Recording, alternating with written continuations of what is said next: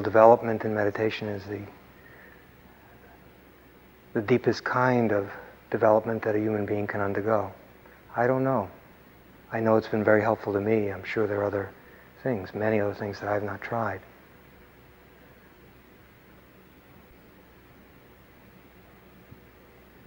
But before we come to such, let's say, exquisite levels of human fulfillment, a lot of what we're learning in the practice is the art of taking care of ourselves. I think we thought we learned that, from mommy and daddy and from the school system. And in some ways, probably many of us did. All kinds of commonsensical, useful, and intelligent and wise ways to take care of ourselves. But from the point of view of Dharma, the work has really just begun.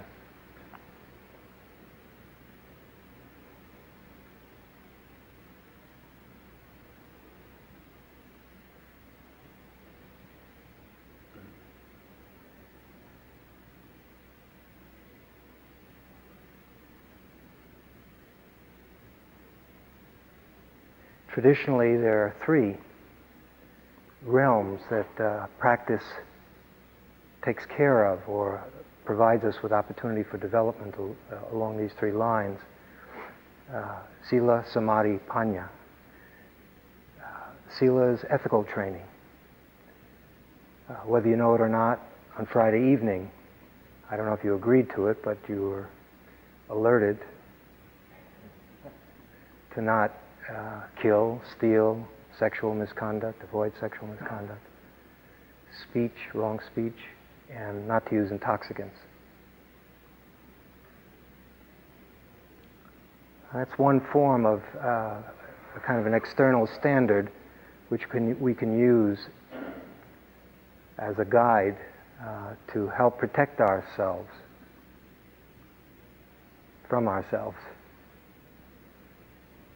And on a retreat, it's, I imagine, relatively safe. There's not a whole lot you can do here.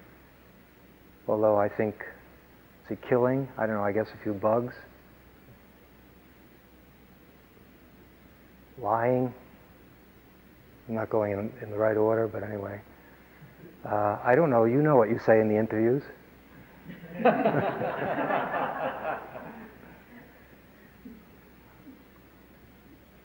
Stealing. So far, I don't think there have been any signs when we go through the line. I know sometimes there are. Please, one per person, one serving per person. I suppose, I know in the past, I'm sure that some of us have looked around and taken two. Or come back quickly before anyone else can come back for a double. Pretty small time stuff. Sexual misconduct, I don't know, unless we're really naive, which could be. I don't think there's a lot going on here, except in your minds, of course. For those of you who are new here, it's important to learn some of the folk culture. For example, if you hear a phrase VR, that means Vipassana romance. That means that it's something you concoct in your mind without ever having spoken one word to the person. And you go through the entire life cycle, including divorce. If not during the retreat, when you start to speak, it happens at the end of the retreat. When you find out the meaning of projection.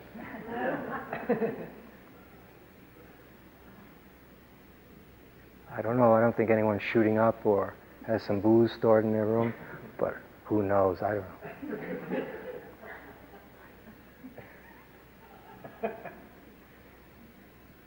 So, by and large, and we're kept out of trouble, and the speech, we're quiet so much, so that following our breath so much, our footsteps and so forth, so that protects us, because the degree to which we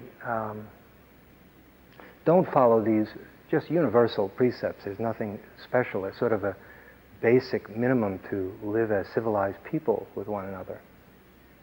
yet in the world today, obviously, is at a much lower standard than the 5 precepts. Forget about wisdom, concentration, all that stuff. And so we come to the second, that is the first, of course, is the protection of reminding you to not do certain things that have proven to, not because of a higher authority, but because our own wisdom can see that these courses of action produce suffering. When we lie, when we steal, when we misuse sexual energy and so forth, inevitably the outcome is not a happy one. And more, the mind listens to wisdom. It listens to reason and avoids doing things which cannot end in a good way. And so that's protecting us. That's useful and that's helpful. And when it's done at its best in this practice, it comes out of intelligence, out of learning, not out of because the teacher said so or the Buddha said so or a higher authority, but your own innate wisdom. You begin to see that it's just not a good way to live. It's not a form of Puritanism or some kind of self-righteous imposition, because there's a joy in being able to go to sleep at night without worrying about something that you've done wrong. And then we move on to the second, which is what we've been doing a lot of, sometimes called samadhi bhavana. I've been using the term shamatha. Sometimes they use interchangeably. Kind of for the mind to become unified. And we've been, to review what we've been doing, using the breath. Is that funny? Okay. To review what we're doing.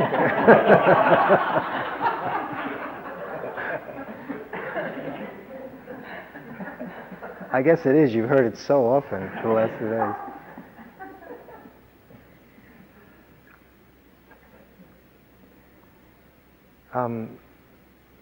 We're using the method of Anapanasati, full awareness of breathing, and this is a sermon the Buddha gave. And this evening what I'd like to do is to begin to sketch out what is called the condensed method. There is a method which has 16 contemplations. It's a classical method, very useful to go through it. But there's also a method that compresses or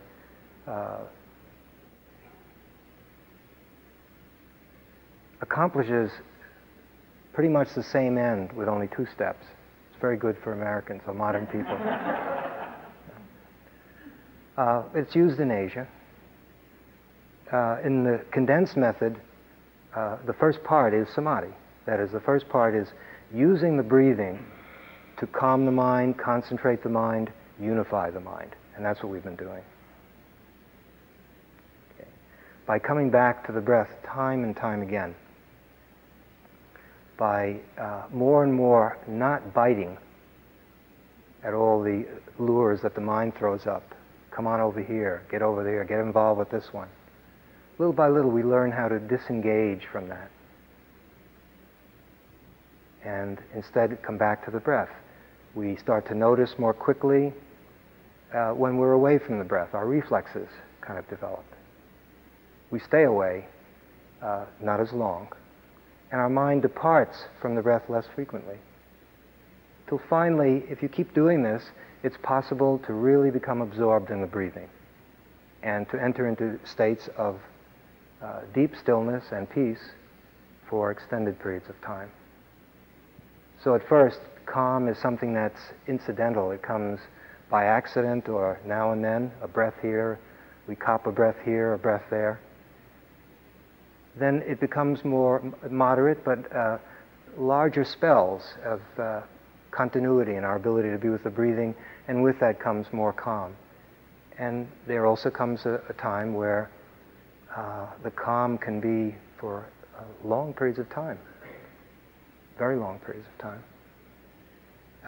The value of this, and what I'd like to do is suggest a few of the useful qualities that perhaps we've been learning over these last few days, and you may know others that I'm not mentioning.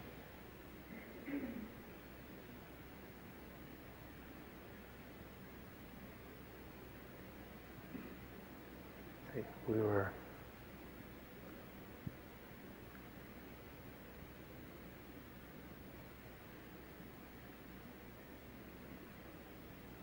In taking up the breath as an exclusive object,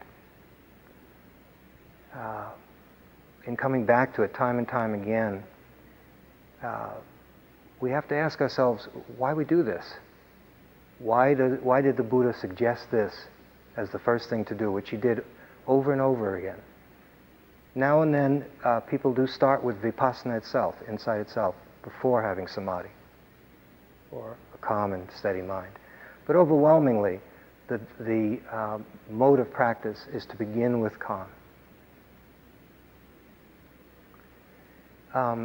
In order to fully understand the value of what we've been doing, one term, a simple term, which I'll be using, many of you know it, but some of you who are new may not. It's called kilesas. Kilesas are sometimes translated as toxins, mental toxins. These are tendencies in the mind towards greed, hatred, and delusion. You no doubt have heard that. And if you examine your mind, you find that an enormous amount of time in the mind is spent caught up in one or another of these, where the mind is in a state of wanting things, all kinds of variations on that, gross and subtle, where the mind is in a state of not wanting things, again, quite a bit of variability, from evasion to aggression. And then the delusion is when the mind is confused, ambivalent, going around in circles, not clear, fuzzy. And what the Buddha is saying is that these three aspects of mind, these three qualities, characteristics, compose a huge amount of what goes on in our mind. And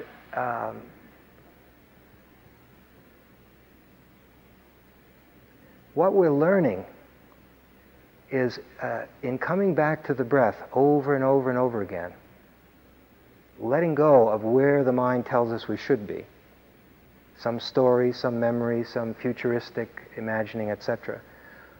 What we learn is a skill that is invaluable in living, not just at IMS, but in any aspect of living.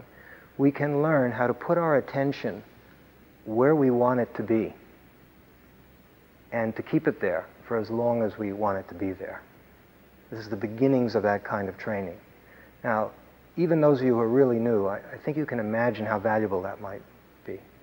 If you were able to be able to guide the mind in such a way that you could place it where you want it to be, and keep it there for as long as you would like it to be there. Now, some people have this skill in terms of all kinds of external challenges. I'm sure good brain surgeons, etc. Probably all of us in this room have some area of interest and competence, something that we love to do, where we're highly concentrated. But it's a rare human being who has that quality of attention when it's themselves that they're interested in, when it's your brain that you're looking at, not the patient's. That seems to be very, very difficult for all of us. And so this is the beginnings and training of that kind. And you can see that as we learn how to transfer that, it's not meant to remain in the meditation hall. And that's part of why we encourage you, if you notice in interviews, those of you who I've had interviews with, I ask you about your yogi job. It's not just to talk up the job, it's to impress upon you that the job is as valuable as what you're doing here. It's another opportunity to pay attention. It's another opportunity to be undivided, to be intimate with what you're doing. And the whole practice it's based on that. Okay, so that's one kind of value, that a pretty dramatic one. But why did the Buddha put this first? Why did he say it's so important to develop calm first? And what he suggests is that the reason this is done is that it's, in a sense, out of compassion for us, to give us relief from these kilesas. Now, maybe you didn't know you needed relief from the content of your mind. But if you've been trying to be with the breath, one of the interesting lessons that everyone learns when you first take up breathing as an object of meditation is you find how difficult it is to do. You find that the mind is totally wild. And perhaps you also see how preoccupied the mind is, that it has got all kinds of things which it prefers to think about. Now the other thing, and I don't know if you've seen this, and here's we're getting closer to what the Buddha has in mind. When you look closely at the nature of the ordinary mind, the mind that is not coming back to the breath, not the breath, but where you've been taken to, time and time again, I think that you'll find that that you're having a lot of thoughts, a lot of images, a lot of emotions, whatever we call it. The mind is producing things, fabricating things, secreting things over and over and over and over again. And if you look carefully, most of them do not lead to peace. If they did, we wouldn't be here. What do we need this for? You know, we're all just, we have a beautiful mind that just thinks beautifully all the time, and we're just glow in the dark. The truth is, when you look carefully, you see that we're harming ourselves a lot, because after all, these thoughts, which are often painful ones, which are anxious ones, frightening ones, which condemn us, condemn others, this is what I meant by taking good care of ourselves. One of the things that anyone who does this practice learns is that we have a ways to go before we really can genuinely take good care of ourselves. Because all of those moments are moments of pain, subtle or sometimes quite intense. They certainly don't lead to inner peace. Now the kilesas, greed, hatred, and delusion, in a way is a shorthand for all of that's coming up. It's not saying everything, but if you look, a lot of what's happening are one form or another of these tendencies in the mind. Wanting, not wanting, confusion. And so here, well, where does the protection come in? How does our samadhi bhavana, the training and development in this unification of the mind, protect us? The way it can go is that as you do the practice, and please, those of you who are new, be patient, because this is your mind has had a lot of practice in being wild, and it doesn't get tamed in 9 days. There's some development can happen, of course. But you have to understand it's a gradual and sustained kind of training that's needed. If you look at the mind and you see its natural state in much of the time that it spends away from the breath, I'm speaking now in terms of our retreat, perhaps you'll see that much of the thoughts that we have, mental concoctions, fabrications, do not lead to peace. And also, if you look, another obvious fact emerges. If you can stay with the breathing, let's say you stay with the breathing for 10 breaths, and you notice that you feel a little bit of peace. Maybe it's just 5 seconds. Well, there's a lesson here to be learned, if you're willing to learn it. The lesson is something like this. It's very simple, and a lot of Buddhist learning goes this way. It's like, put your hand on your fire, get burned.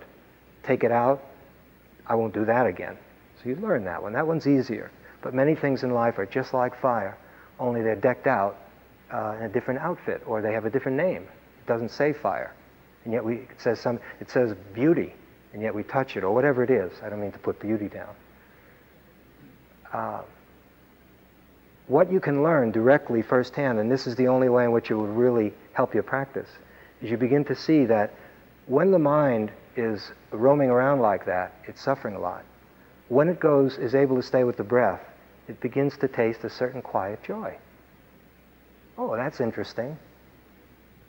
When the mind is attentive to in, out, in, out, in, out, I can see there's the beginnings of some happiness here. And when it isn't, when it's all over the place, you can begin to see that there's some suffering here. Now, as this pattern becomes clearer, out of wisdom, you're going to prefer to come to the breath more often. You're going to realize, well, what am I missing? As someone said, this person had 9 conversations with her brother in the mind.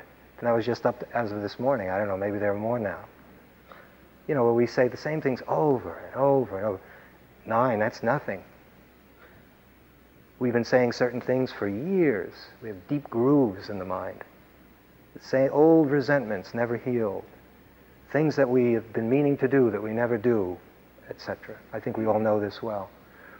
And so, as you learn how to attend to the breathing, and you begin to see that this isn't some kind of just a exercise in foolish, stupid discipline, just sort of get back to that breath.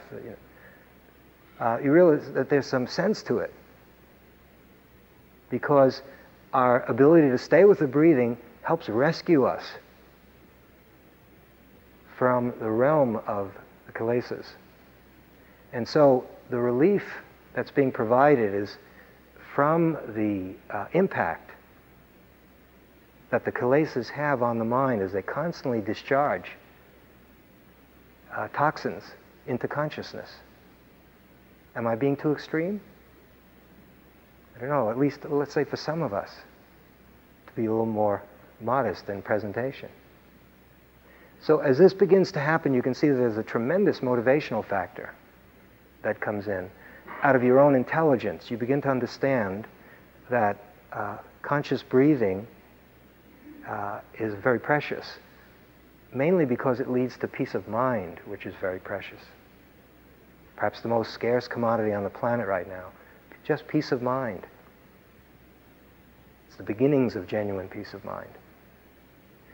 Okay, so what happens is, as your ability to stay with the breath becomes more established, more continuous,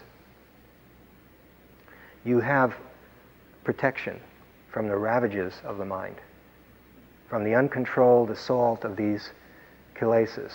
In Thailand, in the forest tradition, they use an image of a person who's had no training. I'm going to paraphrase it and put it into our culture a little bit. Is like being a street person. That is, you have no protection. You're vulnerable to the weather, to the elements, to sun, too much sun, too hot, rain, snow, cold. Your possessions can be stolen. But where do you put them? You don't have them. Then you get a little bit more concentrated, and they call that a bamboo house. And then a wooden house, and then finally a brick house. The brick house technically is what is called Anapanasati. That is when the mind really converges, the attention converges on the breathing, and there's a deep absorption. It's a state of concentration. But from the point of view of what I'm talking about here, it's a refuge.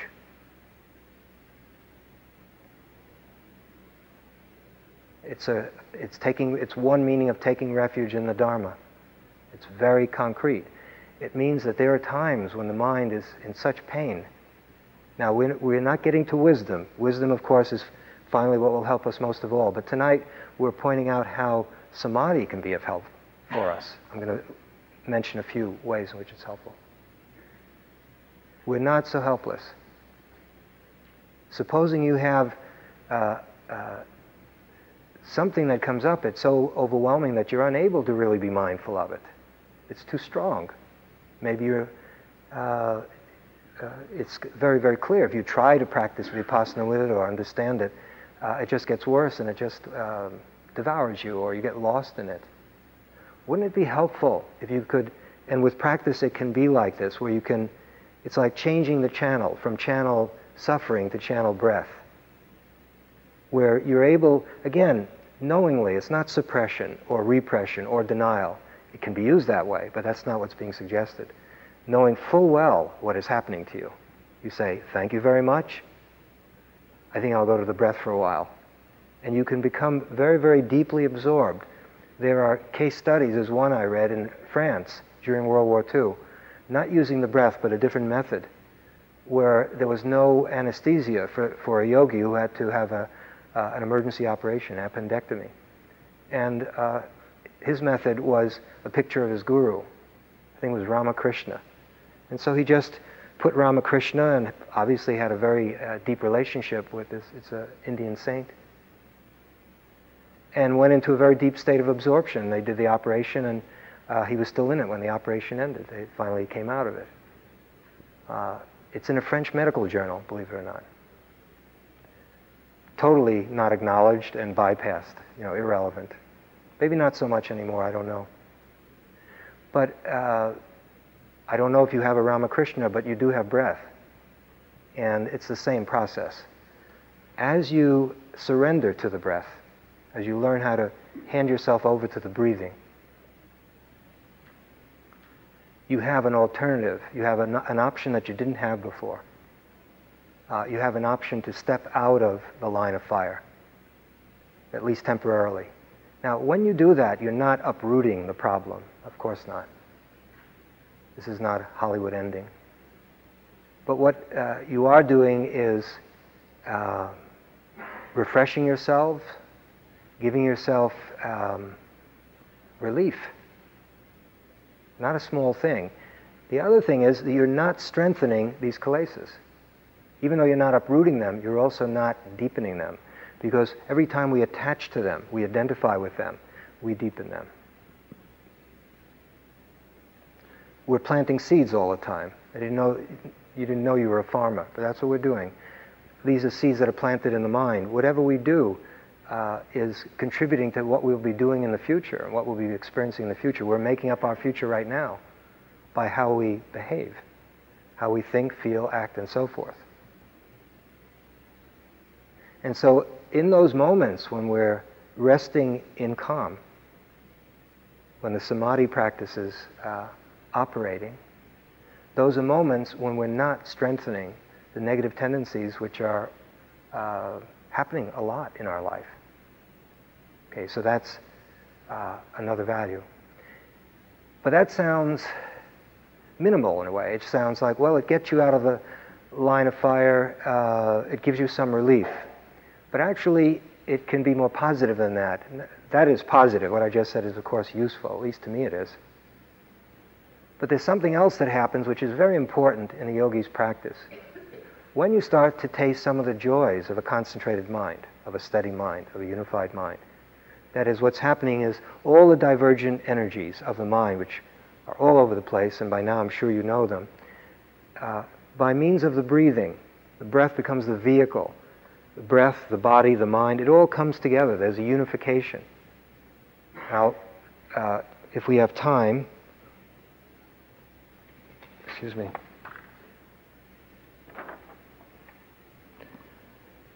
go to that part of the sutra, which the sermon of the Buddha. If not today, we'll continue. There's a kind of happiness that comes from a concentrated mind that's invaluable.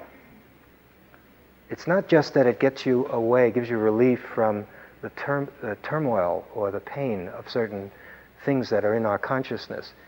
The first time it happened to me, there's a happiness that you experience, there's a joy and a peace that comes from just sitting in concentration.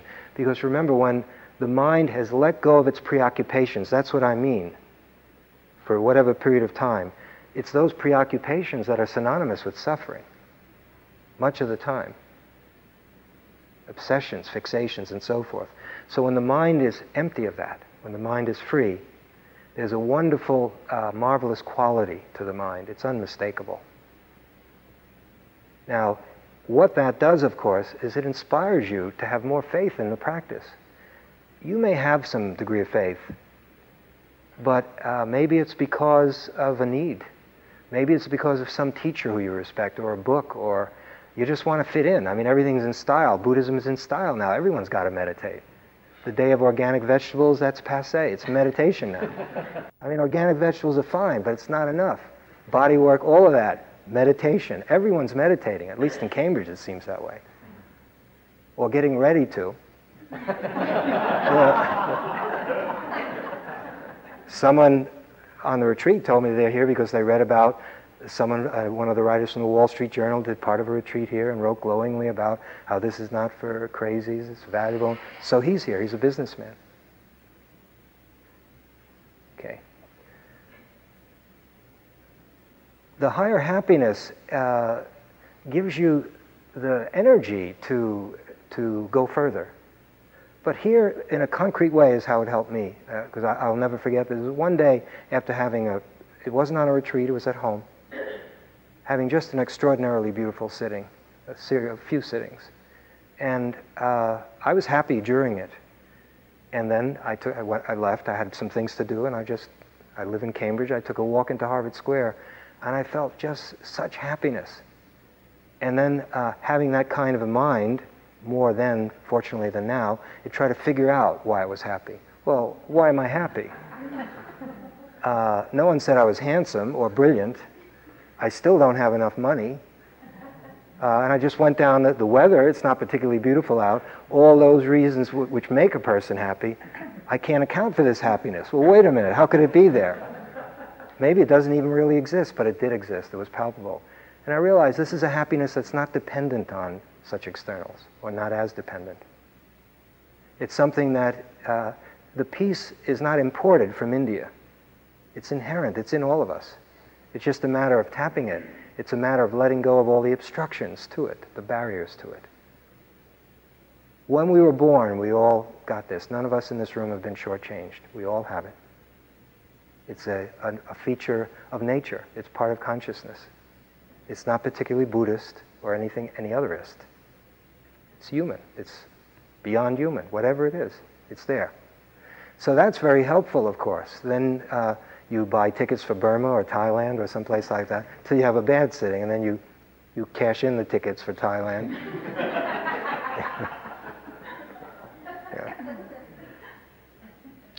Other benefits that come from being with the breathing is we learn the beauty of simplicity. I don't know if any of you have learned it yet, but this has always been true. Even in the time of the Buddha, when it was a much simpler way of life, still the mind was complicated. But in our time, things are very complicated. Most of us come out of very complex situations, and our minds are becoming more and more complicated. You know, the information superhighway, what's going to happen? Boy, we're going to be so full of knowledge. Wonderful, I can hardly wait. David Bohm calls that endarkenment. He was a scientist who calls the knowledge that is a barrier between you and enlightenment. He said if there's enlightenment, then there should be endarkenment. It's not that there's anything wrong with knowledge, it's a misuse of it. So we learn simplicity. We learn, if you need to learn it, you learn that, look at that. It's possible to be perfectly happy, even very happy, on such short shrift, very little, just an in-breath and an out-breath.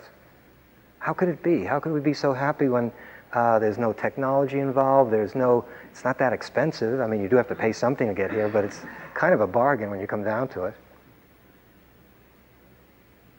But you can learn some of the beauties of simplicity from the breathing, and then of course there's simplicity is more than just breath. It's a kind of an approach to living. And that can be very, very helpful. You can also learn, and we intentionally teach it this way, the importance of surrender. Because as you'll see later on in the retreat, we're learning how to surrender to the breath. If you've listened to the instructions over and over again, we're saying, allow the breath to go its own way, to follow its own nature. If it's deep, if it's shallow, if it's fine, if it's coarse, you've heard this many times. In short, to let go of your preferences and your calculations and schemes as to how you want the breath to be, and just give up, and just let the breath be, just let it breathe itself. So if you can learn to surrender to the breathing, that means you can learn to be intimate with breathing. And that's somewhat of a preparation for learning how to be intimate, how to surrender to fear, boredom, pain, etc. What's all the rest that's in the body and in the mind that, of course, we're moving towards. And I think you'll see that the surrender is something that we're not used to. We're used to actively trying to do something about everything and fix everything. And here we can see that actually things fix themselves in a certain way if we learn how to relate to them in a radically different way. So these are some of the values that come out of just taking up one object and beginning to disappear into it.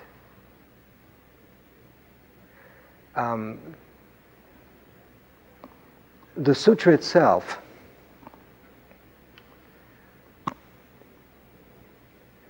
I'd like to move into that and to say a bit more, as much as we have time for tonight. Starts off, maybe I'll read it, it might be interesting for you.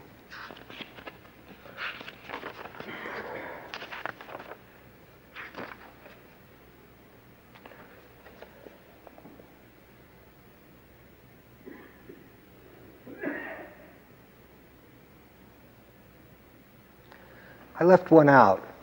Health. Or maybe we'll just finish with this and I'll bring in the sutra, because the next time I want to show how, give you more understanding of this condensed method where samadhi and vipassana work together. Health.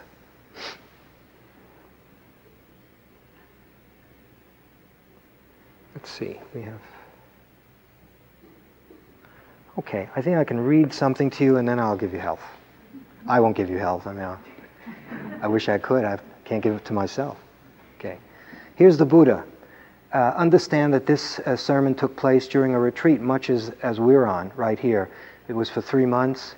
It was in India, and it went very well. And it's the first time the Buddha talked about breath awareness a little bit here and a little bit there. And on this particular retreat in Jetavana, particular grove where the Buddha spent a lot of time teaching and practicing,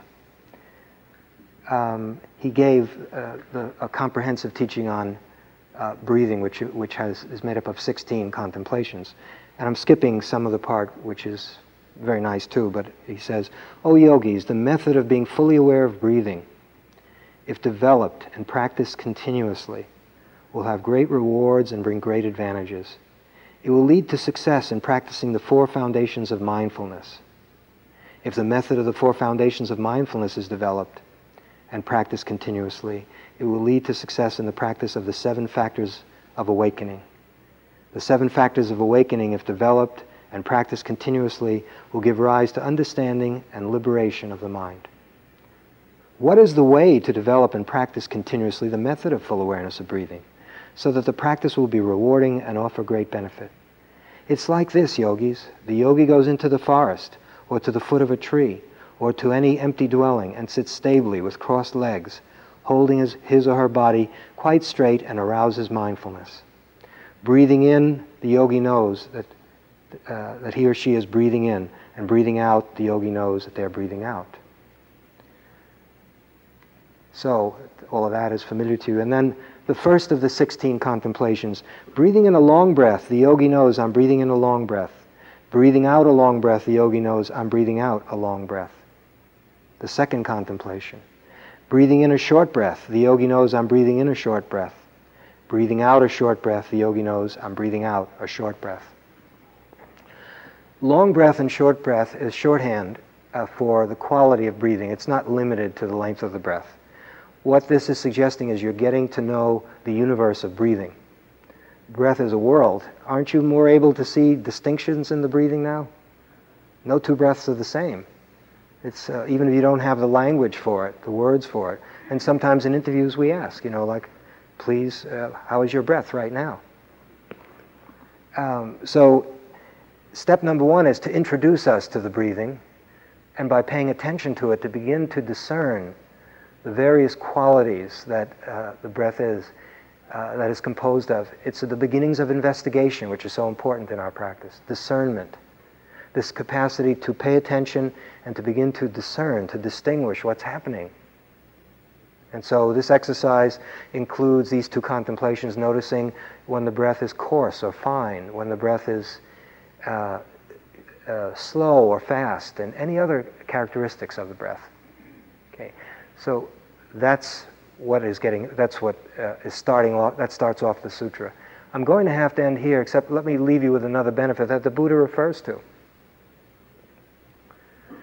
In Buddhism, at least the original teachings of the Buddhism, you don't hear a huge amount about health. The Buddha will give certain very basic advice, like moderation, eat moderately, sleep moderately, and so forth.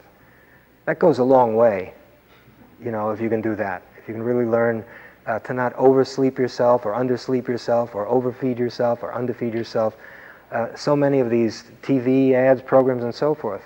But there's another way in which the Anapanasati has health benefits. These are not stated so often because the Buddha apparently was very concerned about people getting sidetracked and becoming obsessed with either psychic powers or living forever. One or the other or both. Okay. But what Anapanasati is really a form of pranayama. Some of you who have done yoga, there's an exquisite, magnificent, brilliant science of breath in yoga. In Hatha Yoga, Raja Yoga, and pranayama is an integral part of so many yogas. But typically the way the yoga is done is by controlling the breath.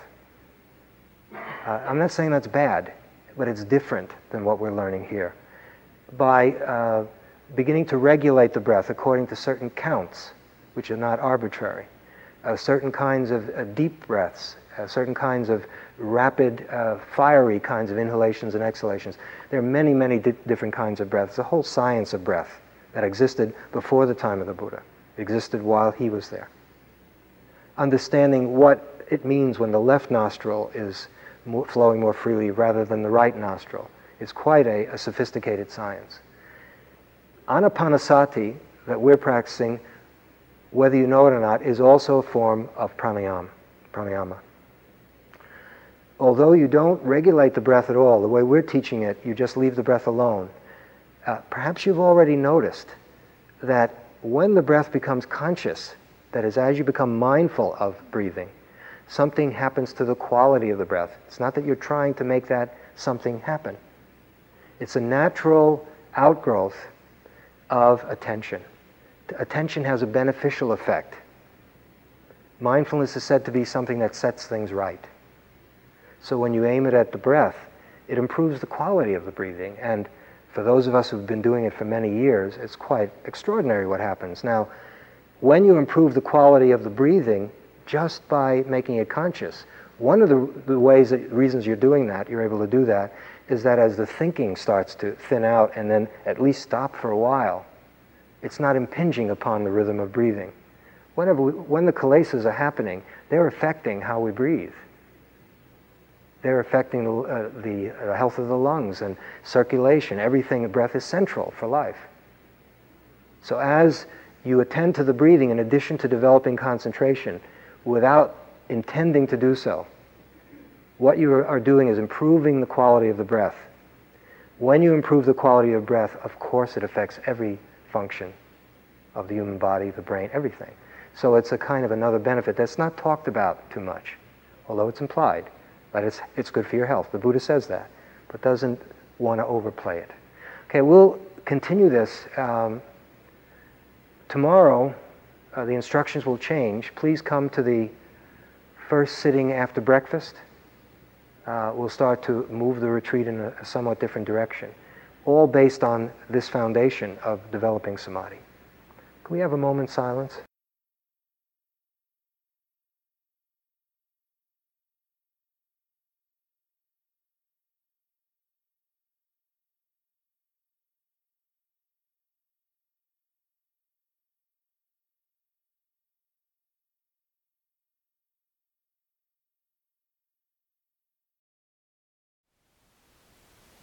Thank you for listening.